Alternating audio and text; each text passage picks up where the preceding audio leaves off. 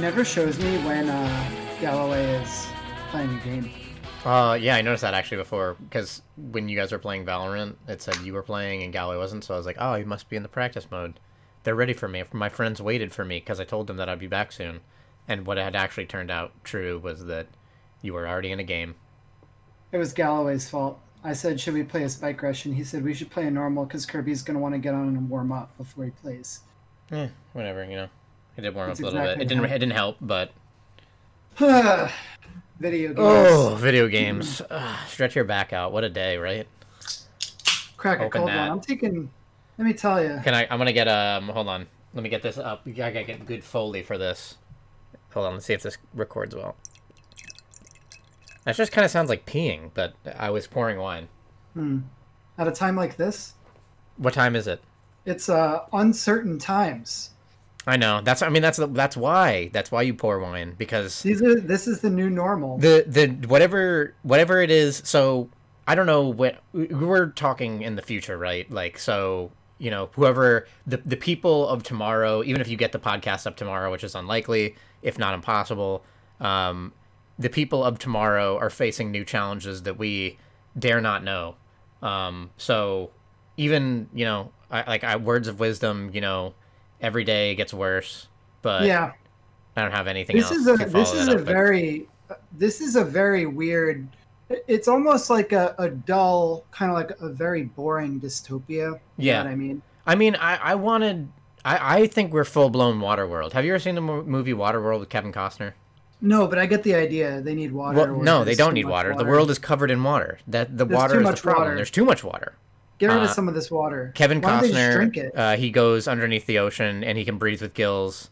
And Is the water drinkable? Dennis Hopper is the leader of a gang called the Smokers, and they all have masks on, like smoke comes out of them, and they ride around on At jet least they're skis. wearing masks. And then there's it's a phenomenal movie. It was one of the All right. biggest budget flops of all time, and there's also a Universal theme park Waterworld ride kind of thing where you watch them just do kind of stunts based on the movie Waterworld, which is a movie that has 10 fans, of which I am one. So it appeals to me greatly. Of course, they have Sure, yeah. a stunt action show based on the movie Waterworld. But Where is this at? One more Universal. Okay. So I think that I learned a lot from the movie Waterworld, and I would say that with the way things are going, realistically, 2021, get ready for Waterworld. Probably the world will be covered in water, and you'll have to know how to swim. And if you can grow gills or chill with Kevin Costner is your best bet for survival. Wow. But until then, we got video games, I guess. I don't even know. Some are coming out. Some aren't coming out. Many things have been canceled, but video games haven't been canceled. Wow. Right? Sports, you got everyone shows up, they throw a baseball, it's the beautiful game, and then everyone gets sick. So that's All the unfortunate. cardboard cutouts. Oh, they had cardboard cutouts at Mets or a Yankees game. It was unclear to me which one. It was Mets. It was Mets? But it's all of them. I think that, they're filling the stands with cardboard. So they got cardboard cutouts instead of people, and people watch from home. That's where they always watch from. Well, I mean, sometimes they watch from the stands. Sometimes. Sometimes. So you don't have sports anymore, and you can't be there because you have a cardboard cutout. It's supposed to be your face. Apparently, I think my aunt and uncle paid because they already had seats or something like that. So they had a picture taken, they sent a picture of their face, and then they put up a cardboard, two of the cardboard stands had my aunt and uncle's faces on it, and if one of the balls in a home run or grand slam or something hit them, then they would send the ball to their house. Well, there you go. That's kind of neat, right? What a weird piece of memorabilia that would be. I know, right? Here's the ball I caught and a cardboard version of myself caught during a global pandemic, which the United States completely failed to suppress. And that's what you tell your kids. They'll say, they'll be like, it was really weird times. We were supposed to be a global leader, and for some reason we didn't do anything about a virus, and then everyone got sick and died. And then they'll be like, you guys were a global leader? and then we'll That's laugh showbiz. and we'll be like, oh, yep. At one point, hard to imagine. Read about it in the history books, though. We killed Hitler. What's the deal with games There's some games out there. for the week of July 29th? Have you been games? James? Yes. I've been playing games. I've been playing Persona 4 Golden for the PC. You already which is the talked about thing that. you can do. Yeah. We talked about it. I'm pretty Anything far in. interesting? I'm like 80 hours in. Dang. What can I say about Persona 4 that hasn't already been said? You know? Well, you know, I'm expecting to wrap it up. I don't think that I'm going to be able to jump right into 5 Royal, which was my plan, because I think that I need to give myself a little bit of time to not play Persona. yeah, Maybe I to could play- imagine that being weird. Maybe to play Death Stranding, maybe to play No Man's Sky. I was playing a I've been little bit of meaning Death to get Stranding. back to that. Maybe I've been playing a little. I played a little bit. I started this game on Necro Barista. Oh, yeah? Have you heard of this one? I know the premise is like you're working at a bar where a dead human has like 24 hours to stay there and mingle or something like that. Yep. Before passing on. So it's like purgatory. It's a purgatory. yeah, but also Just there like are our people lives. who aren't dead are there too. Oh, really? Oh, okay. That's nice. Yeah, it's more sincere than maybe I thought it would be at first. I'm not very far into it. It's not like that monster dating sim high school game. No, it's not like that. That game was kind of fun. Well, I remember. Well, we played it together, and I remember our thoughts were heavy. Like, it was fun to be able to simultaneously play a dating sim of like, now is your turn. What are you gonna do? Who are you gonna hit on? And how is it gonna pan out for you? That's kind of cool to be like playing a competitive dating sim. But Yeah. damn, the dialogue was just like. It was so brutal. There was nothing sincere about it. It's like every single line was just like, I don't know. It was just like Juno amped up to 11 of just people just talking about like Yeah. mostly cocaine, if I remember correctly. Yeah. It was just a lot of cocaine talk. Right now, I'm waiting on Fall Guys. For some reason, What is Fall Guys? Fall Guys is a battle royale, but it is kind of like Mario Party, but a battle royale, where it's like all of these little dudes are trying to survive and like going through obstacle courses and things like that. It just looks very blissful. It's going to be on PS Plus for free. I think it's going to sort of capture sort of the magic and zeitgeist that Rocket League caught when it first came out. Doesn't Rocket League still kind of have a magic and zeitgeist? Like I feel like That game is great. I Have always you just played hear it? something about Rocket League. It's one of those things where it just like refuses. It will just not die, and it Have makes you sense played too. Rocket League?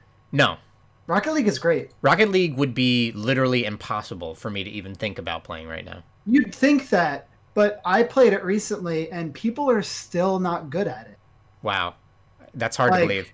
It's crazy. Like it's this weird thing of like I feel like Rocket League has, first off, it's got a pretty low barrier to entry. If you've played a driving game before, you're going to be like way ahead of the curve. But there's like above the skill ceiling, there's like another ceiling where like only people who dedicate like thousands of hours to the game will go. But like if you're just playing it and you're not consciously thinking about getting better and you're not like studying up on the game, eventually you're going to like you're going to hit a ceiling. And I feel like a lot of people hang out there and it's not that far above the floor. But once you start like researching the game, like you can go so far above and beyond what normal people can do. It's crazy. There are like you can watch videos of like pro Rocket League players like doing 1v5 and things like that. Like Insane. they're like it's just It's a neat yeah, little it's thing for wild. sure. I feel like it's a great game. I couldn't imagine wanting to play it like regardless of anything because I already have a game that's like I already have too many kind of infinite games. Yeah.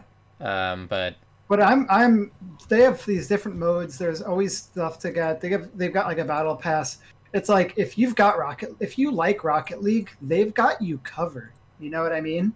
From Here Until Forever. Who would have known that that would be such a thing? Like, it's crazy that they really kept it going, and it Yeah, does seem and kind of great for timeless them. because it's such a simple thing. It's soccer, like 3v3 soccer with cars. Like, there's nothing too complex. Like, there's nothing remotely complex about it to explain initially. I was recently watching League.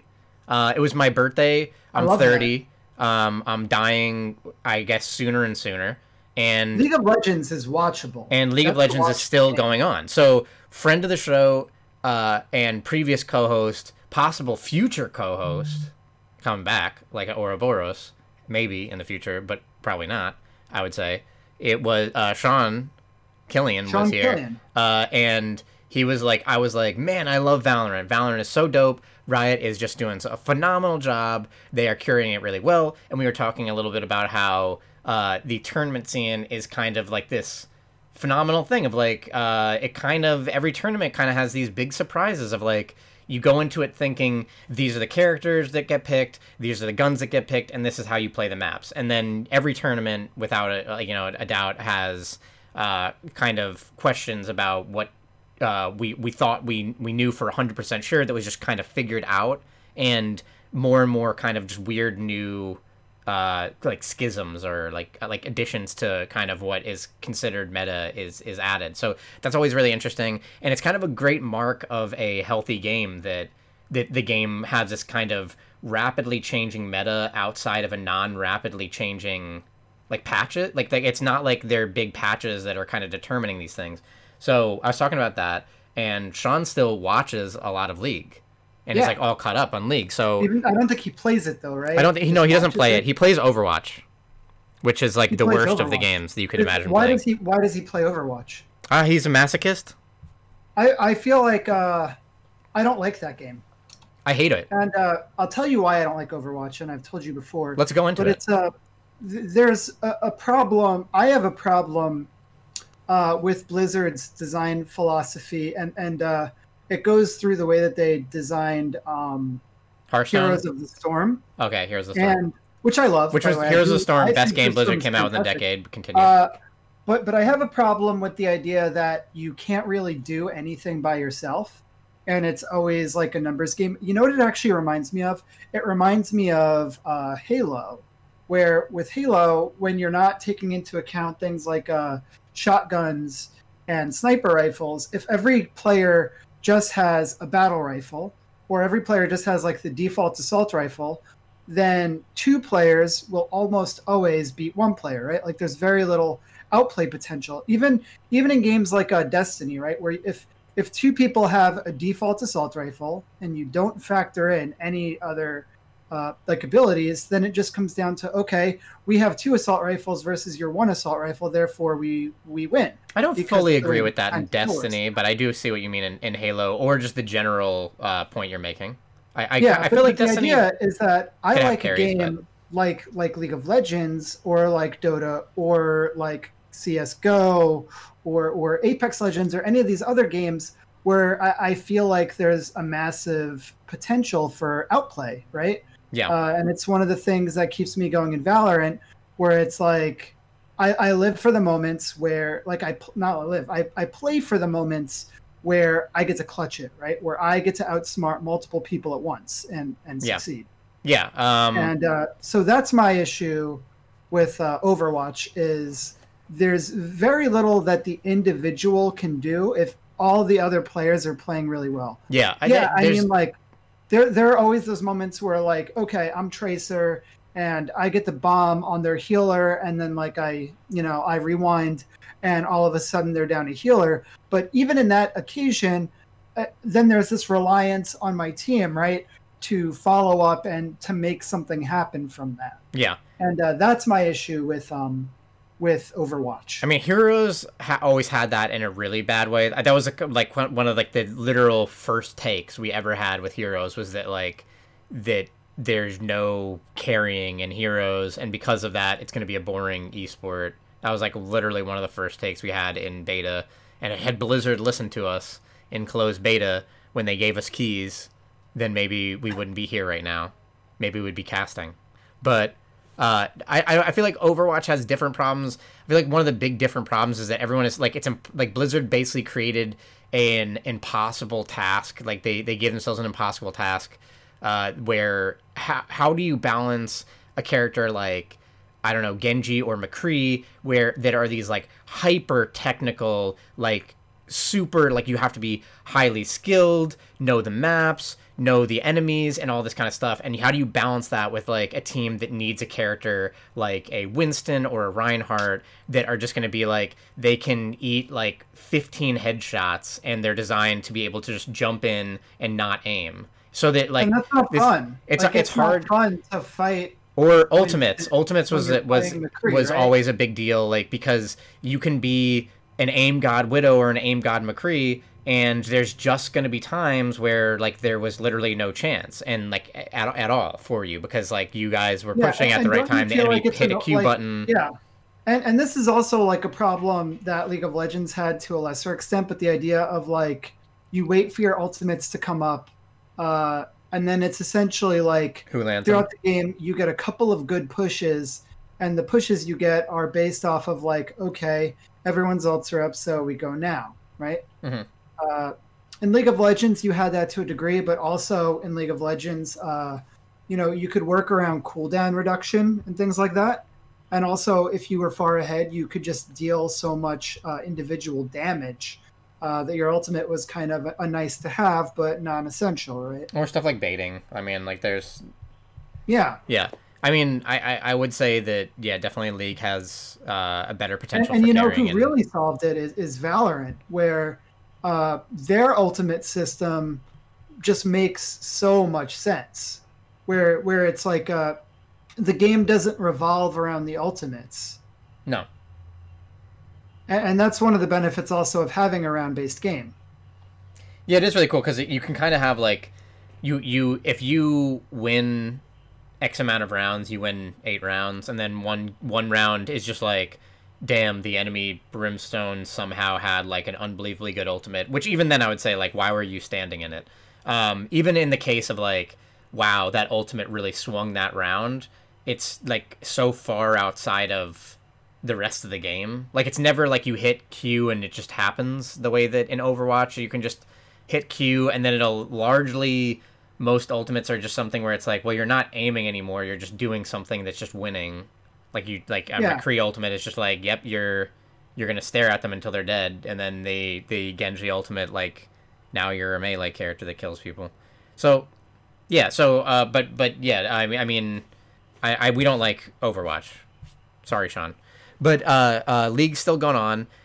Really cool to kind of still watch it. It was kind of fascinating because I'd been removed enough that it was interesting to hear some of the changes that went on and see what the current like pro meta is and how it really does feature mostly old characters, which is kind of crazy to be like all these characters that I remember when they came out years and years ago that are still like in the meta. Yeah. So but they keep them up to date. Like they're not the same, as they've. Yeah, I mean they like Riot's pretty decent about just showing just putting in minor balance changes. So if there's characters that are terrible, they might get a big rework. But then alongside that, like every major balance patch will be like 10 to 20 champions, and they're getting like minor tweaks. A lot of cases of just like this character just isn't really doing anything, and they're not really being picked. They're not really being played. So we're just do a minor tweak, and they'll keep doing that over the course of months and months until finally it's like, hey, you guys have all been sleeping on this because they've been pretty good for a little while,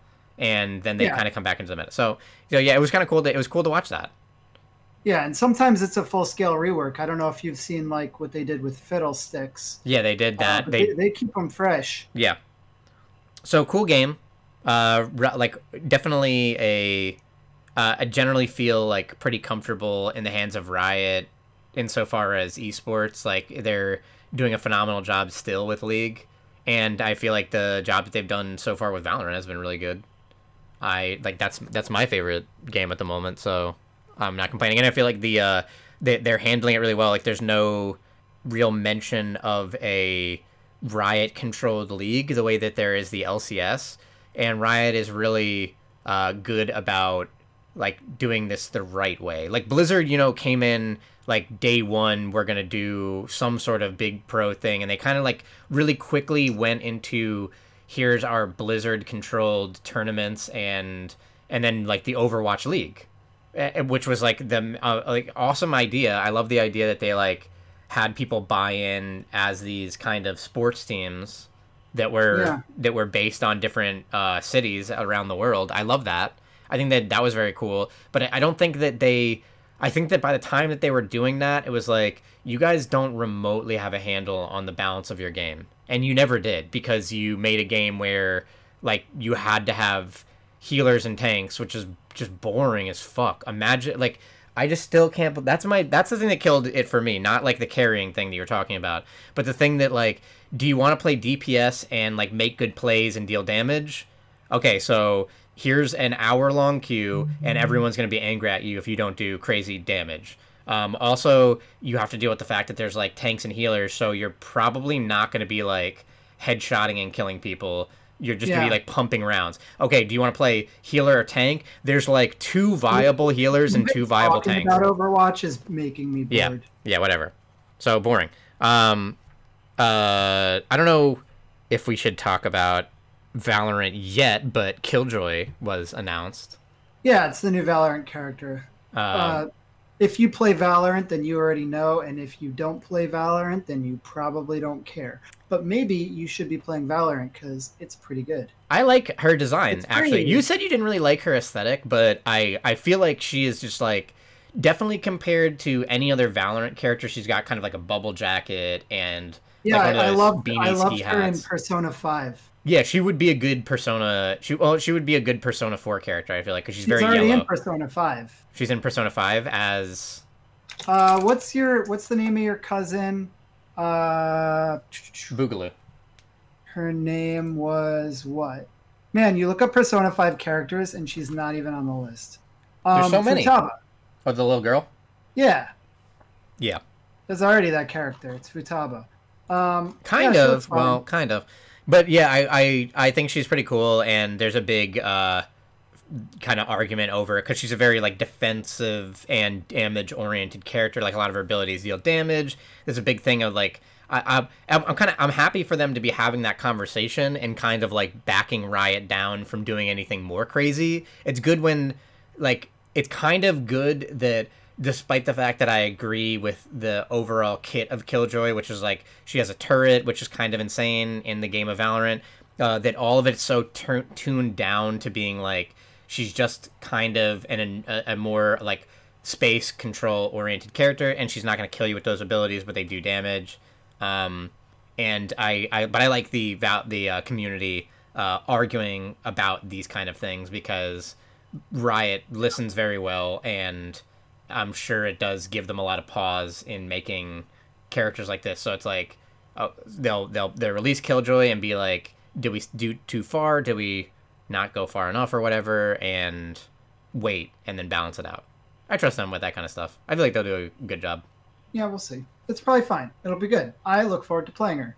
I know. I look forward to playing her a lot. And also, there's the new Battle Pass on August 4th, I think. Mm-hmm.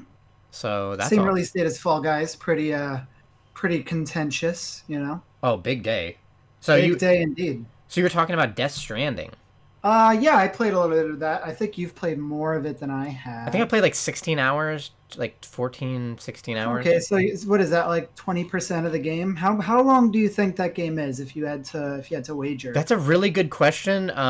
There's like a map of America that you're kind of like linking up, and I'm in like middle America-ish, so it's like, it feels like I could be close to. So when I had to look this up. I had to look this up because I was just like, what is going on with this game, and like, what can I expect to put in? And it was they said about 40 to 60 hours. So if I'm like 16 hours or so, I feel like I am nearing a halfway point. But it is a pretty unique singular game. It's weird to be playing it on PC after it came out on PS4, because you kind of have that hindsight where I didn't really know what it was even to the day it launched. Like, I don't think that anyone really knew what it was in any trailer or any gameplay really expected what it actually would have been until they got their hands on it. Because Kojima is such a bizarre auteur and writer that Yeah. it is just like totally evaded any sort of genre. And when it came out, people are like, Well, what "Damn, was this it? is It's a Strand type game. yeah," which is That's the that's genre. like absolutely meaningless thing. But so when it came out and people just found out that it's basically post-apocalyptic like Uber, like you are a delivery person of goods in a post-apocalypse where you're kind of connecting these underground bunkers. Uh, that's it. Like you're not really gonna be playing like an action hero or shooting anything. You're gonna be more like running from these supernatural sort of ghosts where you're pointed where they are because you can't see them, but you're pointed out where they are directionally by a unborn child that lives in a incubator that's strapped to your chest called BB, and BB points to where the ghosts are. Uh, there's like it is just bizarre, and I appreciate all that, but also it reminds me of like how weird Kojima gets with like just being so caught on a certain term or name. Like he just finds out like it seems like he just seems like he finds out like an English word and becomes obsessed with it and wants to name everything that. So there's like strand, breach, and beach and stuff like that. And everything is kind of variations of that. Like all the technology is like, we got your new strand online. It's a new beach tech. Like stuff like that. Like that's what every character says. There's one of the three main characters you meet are Die Hard Man, Heart Man, and Dead Man. Sure. Like why? I don't know. Um, over as a game overall, I do kind of enjoy it. It's certainly unique, and I kind of like the perspective of a game that's like you're not fighting these kind of supernatural things in this scary apocalypse. You're more running from them and just trying to safely deliver packages, and the kind of weird thought process that goes into that, like how many packages can you carry based on the weight, and you have to make some room for the kind of equipment you're going to be carrying, and how long do you think this journey is going to go, and Yeah. what kind of supplies do you need, and all these kind of things, and the kind of dangers on the road. It's a really good feeling. Yeah, it's like he really predicted courier services in 2020. He really did, in a way. I would say that the main way that this game makes me feel, regardless of what it actually is like when you were a kid and you were playing JRPGs and they felt very, epic and long, and you would go to a town, and that town was like that like incredible safe haven where that was the time where you would sell, the trash kind of stuff you got. You would buy new equipment for your characters. You'd buy the new potions and elixirs and everything you needed that you were like prepared to walk back out into the world and face whatever it was. And then this game is very much like these kind of feelings of like you're in these safe bunkers, you're stocking up for the next thing. You can see the map, like how far is this journey going to be, kind of what territory are you dealing with. Is it a lot of like rocky territory and elevation, and you get ready for that, and then you leave that safety, and the feeling of like just this constant struggle of like bad things that could happen to you. You could die just like in an old JRPG and just have like no save points. Like if you're playing like some of the old Final Fantasies, it's like if you're not out of town, basically you're not going to be able to save, and you could spend a whole time like going through this dungeon, killing all these enemies, leveling up, and then you get to a boss and it's like you weren't ready for it. The boss just kills you, and those kind of like frustrations, that uncertainty and unsafety. So I like that. It just makes me feel like that, where it's like an old JRPG. Cool. And I still kind of want to play it. Some of the neatest things going on in it is that like you can leave equipment like climbing ropes or ladders, and it once you connect a bunker with the chiral network, which is like their like kind of internet that prints out physical things. you can see other players' things and you can like them. So there's this. So it's kind of a good deed simulator. It's weird that you're this delivery person, but also you're interacting with like the way that the other people have helped you out in this world. Like the other players at the same time are leaving are building roads and bridges to make your journey easier. And when you kind of experience that and you see like this is the name of the player that spent tons of resources to build a bridge here, and instead of having a 20-minute excursion trying to go over this mountain or this horrible like deep river that you can't make it over, this person just built a bridge. They spent a ton of time doing that, and you can like give them Facebook likes for it. It's weird. But then if somebody gets too many likes, they turn into like a zombie or something like that, right? No. Oh no. Are you doing a bit? Well, no, I forget what it is, but part of the game is like there is a group of people who have become like high on the likes, and then like it turns them into like something else. Really? I haven't seen anything like that, but you might be right. You'll find it. I've been playing this game called Neon Abyss a little bit. It's on the Switch. So imagine if Binding of Isaac didn't have the worst aesthetic of all time. It's so easy to imagine that because the bar is set so low. Imagine if Binding Isaac were just like geometry. Like what if it was just like you play as a circle and you got to beat all the squares? That's it. Yeah. No other aesthetic. Is kind of like that. It's not a top-down shooter. It plays like one kind of. It plays more like sort of like a Contra style, more like a jumping around 2D platformer kind of game, but with all of like the synergy and stuff that you would expect out of like an Enter the Gungeon. I like it. I like it quite a bit. I think that the game looks cool. I like the unique characters and the aesthetics and just the having a game like that to grind on the Nintendo Switch. I don't like it as much as Enter the Gungeon, and I don't know what it would take for a game to dethrone Enter the Gungeon for me. Because that game is just, it's very tight. And with where Enter the Gungeon is now, it feels like pretty well balanced. Like whenever I play a run, I feel like I'm getting just enough stuff like to make the run unique and interesting while still being challenging. And sometimes you do get to just go off the rails entirely and get really out there and powerful. So we'll see where that ends up on with Neon Abyss. Neat. I've been playing Ghost of Tsushima. Oh yeah, why are you playing that? It's very good. I have a stronger opinion of it than Death Stranding. I feel like Ghost of Tsushima is kind of the video game McDonald's. It's not. I won't say that there's anything that is like incredibly surprising about it. There's nothing. This is a game by Sucker Punch Studios. It's an open world game set in feudal Japan off the island of Tsushima. And it's being invaded by Mongols, and you play as a samurai that loses an original, like, kind of like this major battle to the Mongols. They invade the land, and you're both like a samurai and like an assassin that's trying to take back the land. And you're doing it in exactly the way that you would imagine, and that is like the open world things.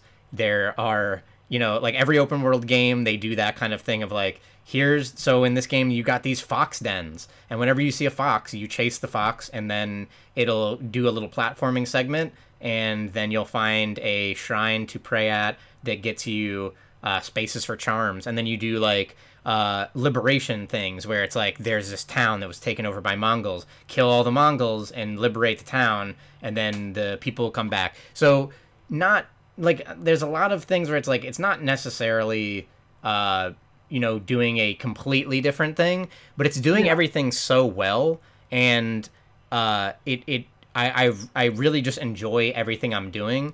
The one thing that I would say that is like a complete standout is that if you get any time to like watch, I don't know, like a review or trailers from like not like the original trailers, but like real trailers from like the actual kind of game, which reviews kind of make the most sense here. How different and how beautiful the game is.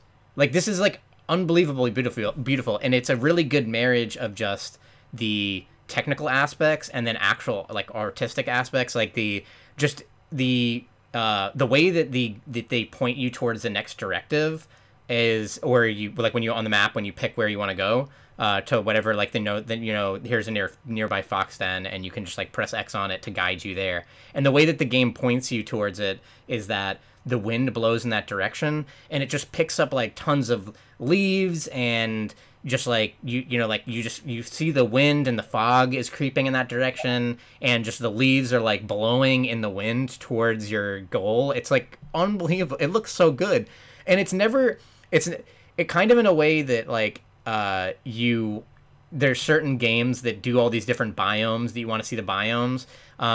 Like in the initial kind of starting area that I'm at, there's just temple called the Golden Temple, and it's surrounded by all these golden leaf like maple trees kind of, and it's just like it's gorgeous. Like the whole area is just like completely covered in golden. That's kind of where we're at with these consoles now, right? Where it's like this is pushing the PS4 probably as far as it goes. It really is outstanding. Like and then just there's so much just like long grass. And this sounds like inane stuff to kind of talk about, but when you really watch in action the way that the wind interacts with just like the long grass, and it's like blowing the like just tons of like intricately detailed blades of grass around, it's just unbelievable in action. Like I feel like it really is just such a beautiful world that it sucks you in and really like makes me feel just like impressed with every hill I go over. Just the vistas, like the constant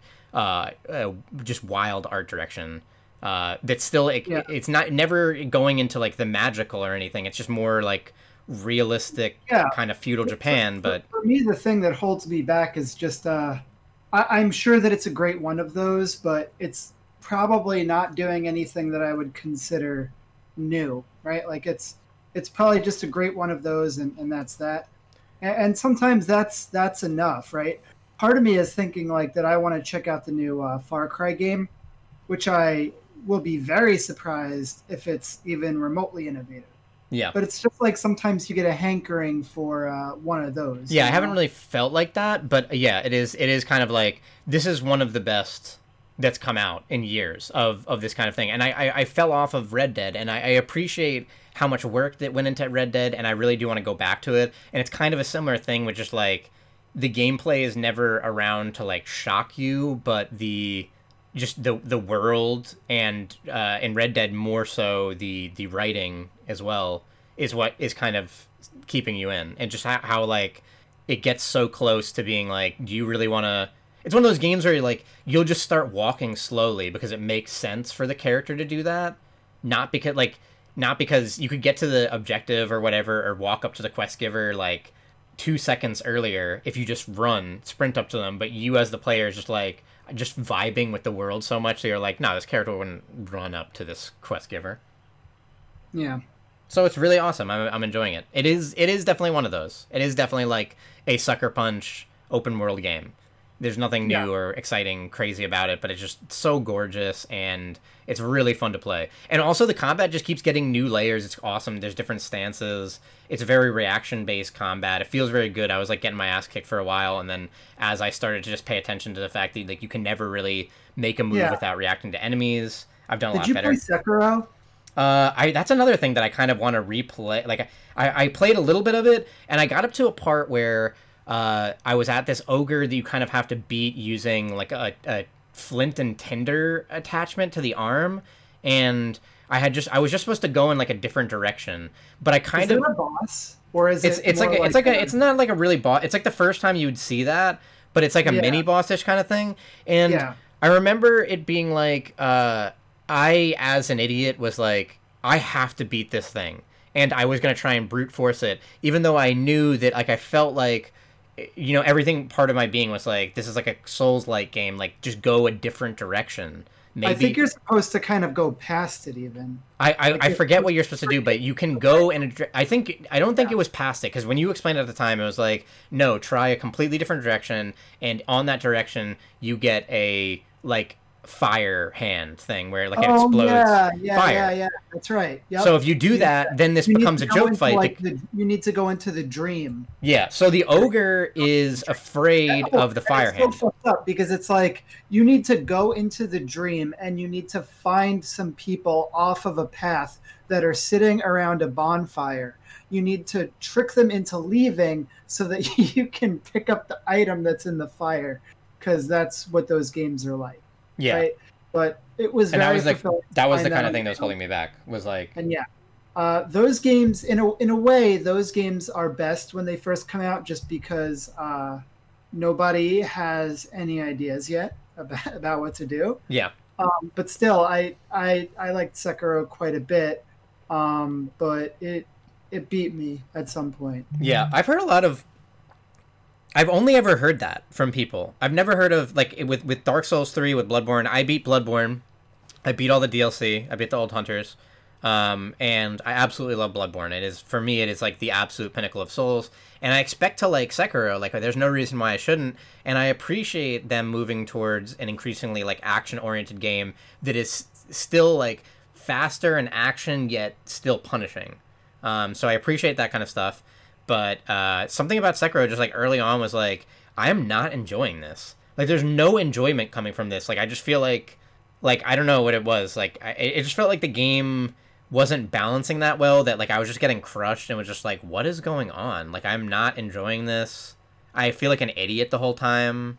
Like, no one wants to, especially if it's a single player game. Like, if it's a multiplayer game like Valorant, like, I usually feel like an idiot in Valorant. But I want to keep playing because there is a massive, massive skill ceiling, and I want to keep getting better, and hopefully as I get better, there will be more people who play worse than me, and I'll get to display dominance.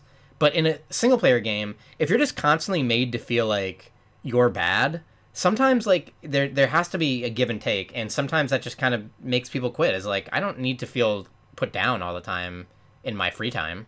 And I feel like like Bloodborne and the Souls games had a better balance of that, and Sekiro just kind of had these things where it's like, I can't figure this out. I'm just dying. Like, this is dumb. Yeah. Like, I don't want to do this. You know what I've been playing a lot of that makes me feel good is AimLab and Kovacs. Yeah. So I've been playing a lot of these. AimLab and Kovacs are the two most popular aim trainers, right? So these are essentially tools that you can use to acclimate yourself to competitive first-person shooters on the PC. But also, they're just kind of fun to mess around with, right? One of the challenges of playing a game like Valorant and playing a game like CSGO is that if you try to get better at shooting just by playing the game, it's actually going to take you a long time. And one of the reasons for that is that you're not spending a lot of time in those games actually getting into shooting battles. So essentially, because of that, games like AimLab and Kovacs help you get better at shooting much faster than just playing the game by itself would. Yeah. Also, yeah, everyone's kind of, I imagine, waiting for that like a death match mode where you're only shooting.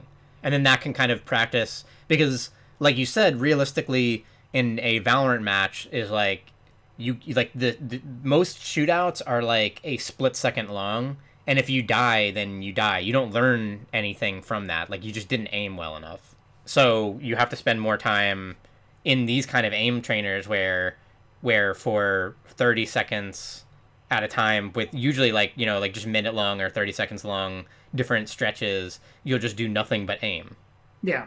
So there are some different ones. There are ones that are based on flicking, which is essentially like a really fast movement to a target to kill it like very quickly. Then there is like strafing and tracking, where essentially you have to try to keep your aim on top of a target while it moves. And, you know, there's just all these different variations of things like that. And I've been playing these quite a bit. You've gotten into Kovacs as well, right? Yeah. It is a really amazing feeling. Sometimes, like, especially after I'm coming off of them or I'm playing them for a little bit, it's an amazing feeling going back to Valorant and just being like, damn, I can just, like, I can hit shit. Like people are afraid of me. Like, I'm doing well. Like I had a couple games last week where I was just like, like 2 point KD kind of stuff, where it was like 30 and 15, and Yeah. you feel like you're the one on the team that just like is gonna clutch it and do well. It's never Yeah. in ranked. It's like never in ranked. I can never perform in ranked at all. There is this sort of we've discussed a little bit about this, but the cool thing about round based games like Valorant, and I think that we've talked about it before, but essentially Valorant is a 5v5 round based game where when you die, you're dead for that round. And there's an attacker side that's trying to plant a bomb and a defender side that's trying to defend it. But essentially, as you play out multiple rounds back to back, you start to learn where certain people like to stand, what types of things they like to do. You sort of get an idea of people's play styles, and then they try to do different things, and it's sort of like this push and pull of trying to figure the other team out. And then you toss in the abilities and the actual skill required of shooting, and there's a lot going on. But one of the things that is kind of cool is like you throughout a match, which could be 25 rounds, you can gain like notoriety, right? So that means that people will be afraid to go down your lane. So you can do things like, I'm going to hold this area with a sniper rifle, so nobody wants to come down me individuals don't want to come down at a long angle. And then the next round, they're like, okay, we're not going to go down there because he has a sniper rifle. So then what you do is instead of sniping, you move forward with a shotgun, and you totally throw them off. And that's the kind of stuff I dig. Yeah. Because I actually, that's a thing that actually happened where I got a four kills in B main on Ascent with a judge, where the round prior I was holding it with an operator. Mm-hmm. So they were like, okay, we'll send everyone down the lane to take his operator away. And I was just waiting in there with a shotgun, and that was that. Don't need an aim trainer to use the judge. Yeah, it's also been interesting to see that gun's kind of like coming up. It's weird because I just been loving so I've been loving Valorant esports. Yeah. I feel like you are too, because you're like in that space where it kind of reminds me of like when we used to play League, and there would be like LCS games or something on, and it'd be like, do you want to play League? No, like LCS is on, and these are good matches. I want to watch these. And Valorant is getting there. I haven't had anything like that in a while that I really cared that much about the esports, other than like fighting games. So it's been interesting to watch the esports, and without really, I don't feel like the spectator, the lack of like a great spectation mode is holding it back too much. It's gotten better. It's gotten a little bit better. In the amount that we've played it, like when we first started spectating, there were dots above people's heads through walls, whereas now there are full silhouettes of people, and I feel like that is super useful. There are tools that I wish they would have. So Twitch is getting pretty clever about sort of including certain things for certain games, like in when you're watching Hearthstone, you can hover over cards and see what they do. And it would be cool if they put in even more functionality with games like Valorant or CSGO or Dota, where as a spectator, I can choose, like, I only want to follow this player, right? Yeah. It reminds me of in Dota, where you would watch a Dota match in client, and it would let you follow who you wanted to follow. Look at what you wanted, yeah. Yourself. And you could also, in the game, choose different casters, right? So you could choose who you want to hear casting the game as you control the camera. And that's pretty cool. So I do hope they go a little bit heavier on like the innovation when it comes to spectating and esports, especially, where, I mean, there used to be live events for League of Legends, but everybody is sort of home now. So what does that look like? Yeah. And meanwhile, I've also just loved the kind of stories that are coming out as well. There's always kind of interesting stuff with the different teams, the different players, and who's carrying and how they're doing it. It's kind of like it's fun to watch a player like Tens, who plays Jet, which is like since the beginning agreed upon to be probably the one of the worst, if not the worst character. Like you can't really point to a thing that she does that helps your team. Like even the other kind of more dualisty characters have stuff like flashes that can get your team pushed onto a site, and Jet doesn't really have that much to actually help out her team. But Tens plays her in a way that is like just really abusive of her movement.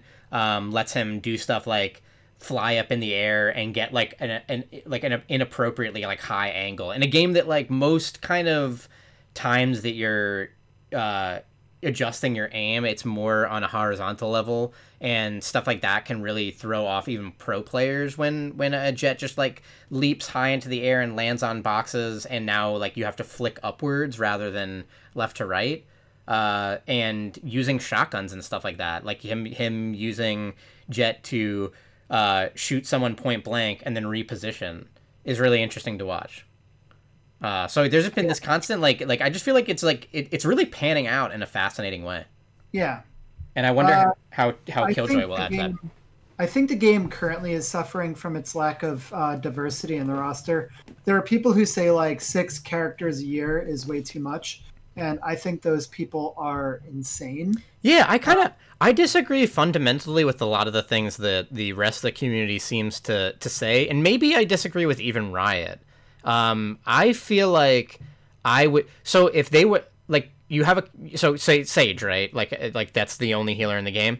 If they come out with another healer and they're like their heal is on the E button, and it has a 45 or whatever second cooldown, and it is the exact specifications of Sage. We literally just copied Sage. I think that would be like, and then just gave it like a different kit around that. I think that doing kind of almost the exact same kind of things would just be fine. Like it'll be fine in the long run.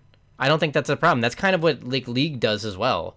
And the choices, the more technical choice will be like, okay, we need you on a smoke character, and then there's like 12 different smoke characters. Yeah, and right now they have that with like, okay, you can play Omen or Breach, right?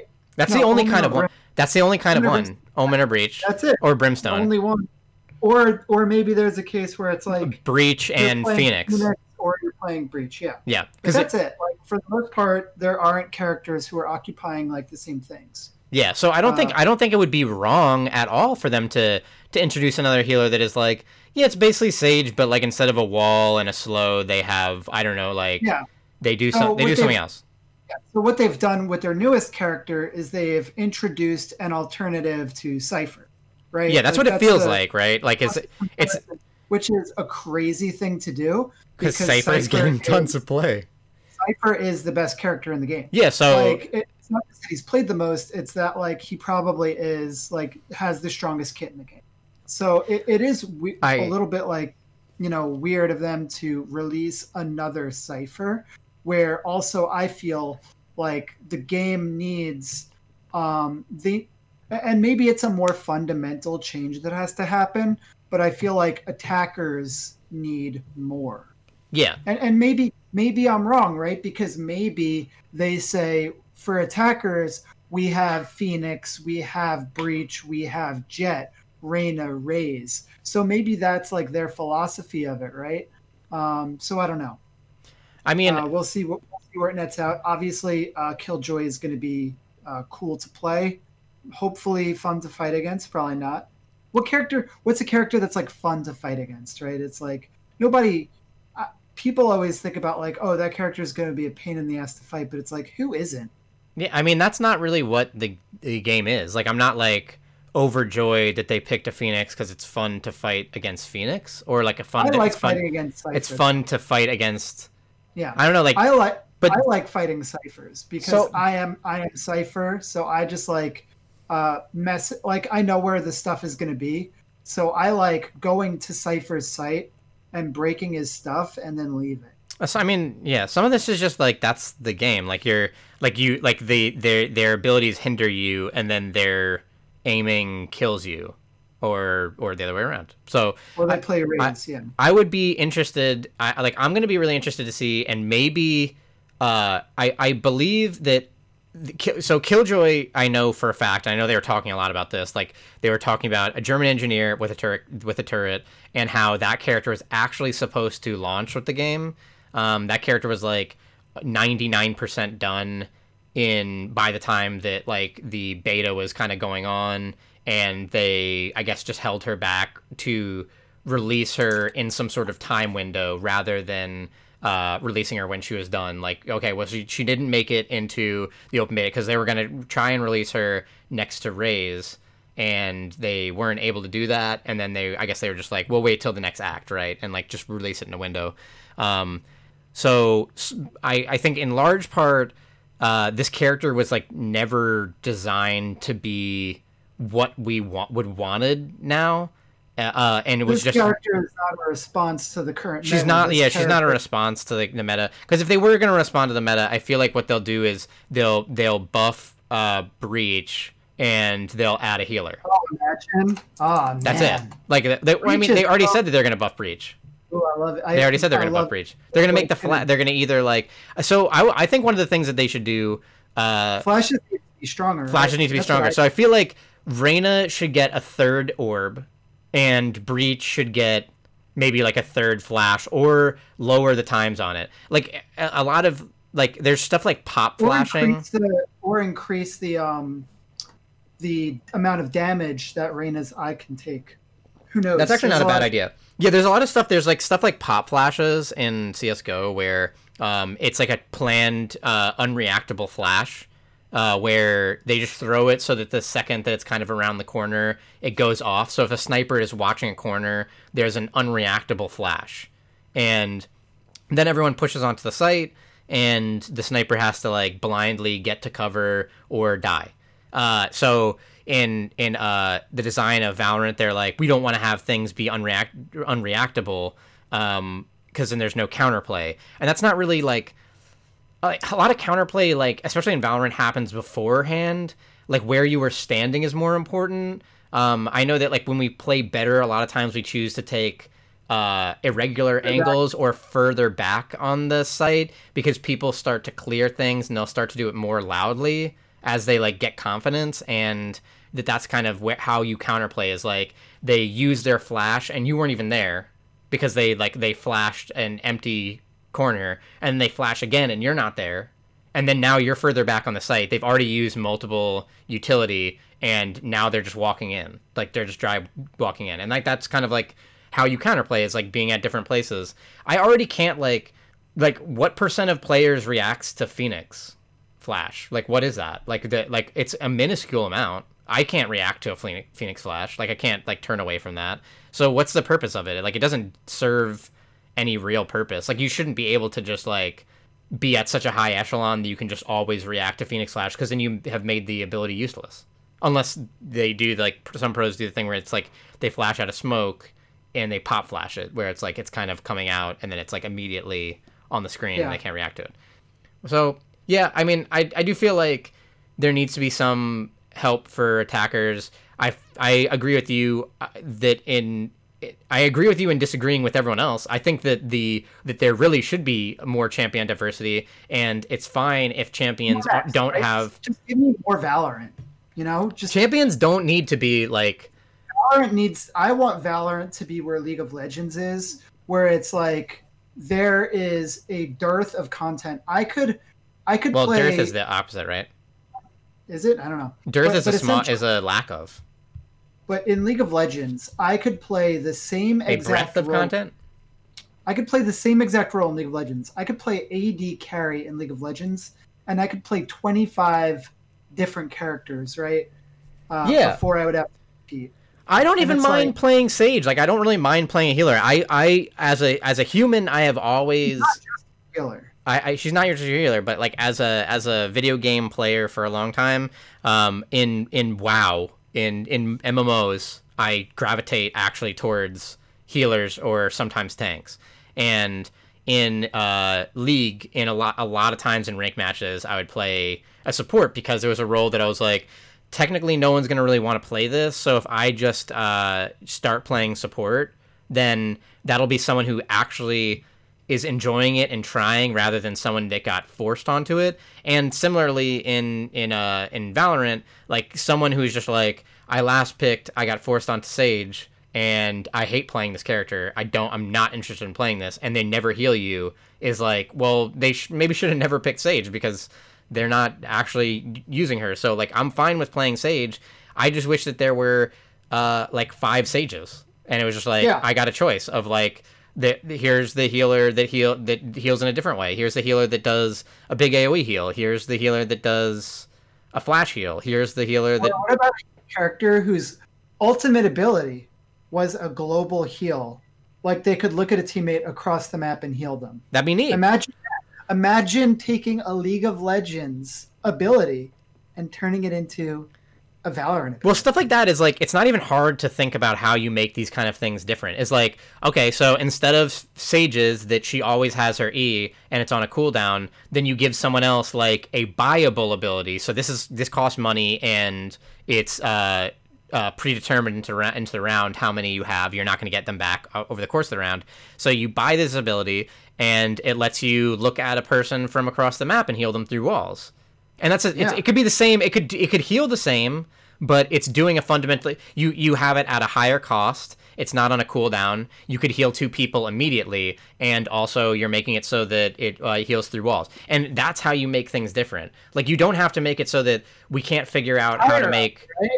I could make you a character. You don't have to figure out how to make a character that is completely new. And I feel like that was the thing that people were talking about with Killjoy, was like, here was Riot showing we have a completely different design. And then Riot themselves, like Morello came out today to say, if we don't do these certain kind of things with characters, then we'll run out of ideas. And it's like, well, first of all, you're 2 months in, and you said you're going to come out with 6 characters a year. I hope you're not saying that you're running out of ideas, or that you're like they definitely, we know this for a fact. They definitely have a ton of characters already lined up. They have to, because why else would they have prominently talked about this 6 character a year thing? Like, they obviously have Apex Legends. Apex Legends had characters ready over a year out. Like, they had the characters like designed. Like, we knew about Loba and the loot-based character when the game released, and Loba just came out a few months ago. They had her, 16 months out. Yeah, there was a data mine file that had like 5 names that were all characters that actually did come out. Yeah. So also, I do want to put this in your brain while you finish up this thought. It is time to play Valorant, but yeah. So I really do feel like, I'm sure they've got tons of characters. I don't think they need to reinvent the wheel with the characters. Like, I don't think that, like, somewhere down the line in 2 years, a character is going to come out that has a turret, right? And it's not this character. That's fine. I don't care. That's not what it's about. The game is already designed around the fact that if you shoot someone in the head, they're dead, right? So it doesn't. So like, if you have 40 healers, people aren't going to play 5 healers. That's like a fact. Like, they won't do that. You need a smoke. You need a flash. If you have 70 smoke characters, then people won't play 5 smoke characters. What if you have a character who has a flash, a smoke, and a heal? Then that character will actually probably always be played. And they're all bad, but they're all bad, right? Like, they're all bad. So they're just like your swing pick. They're like, we need a little of everything. I mean, even then, like, yeah, you know what? You can design that character. Make a character that is intentionally kind of bad, but they do everything. So it's like, we don't really know what we want, but we could use a little more of certain things. Your team locks in 4 duelists, and then you're like, well, shit. Well, fuck, I have to play this guy. And they're like, please. I have to play Spade. Please play Jakov. Please play Jacko. Jacko is the character that you must play, because that's what it is like, or the Jacko traits. Or Jambalaya, the turret girl that just came out 2 years after Killjoy. Do you remember Killjoy when she came out? She had a turret. Everyone said it was going to be overpowered, but Jambalaya's turret, it's way more overpowered. Yeah. Eventually, you're always going to have to play a character as a summonable pet, right? Like, it's like, oh, you're not playing a wolf character? What's the point? Yeah, everyone always plays wolf characters. Also, the guns just at some point are going to, like, the dragon guns are going to be able to just, like, float around you and fire free fire, and then every character is going to be like, you didn't buy the dragon guns? or the new Wolf guns, they float around you. So that's a horrible idea. Please, for the listeners, this is going to be a break, or just end it. Really? Okay. End it. This has been WTDG Podcast. You can find us on WTDGpodcast.com. What's the deal with games on all of your podcasting apps, including Spotify? Or you can give us a thumbs up or something. I don't really know how it works. I don't thumbs up my podcasts. You can find us on Twitter at @WTDG Podcast. Yeah, pay on our OnlyFans where we have the best lewd pics. And also, thank you, Ryan Galway, and Crying for the use of your music. We use the intro and outro Revive off the old album Beyond the Fleeting Gales. You cannot find them at the Run for Cover Bandcamp. Thank you, Ryan Galway. You're sure to come out with great new music soon that I'm excited for, and also great headshots in the upcoming games. Thanks, everybody. Thanks for listening. I don't know who's out there listening, but, we appreciate you. Thank you for being here. Thank you, James Masoni. Thanks, Ryan Kirby. We don't have an outro. Bye, everyone. Don't let the bed bugs bite. Oh, man, please don't.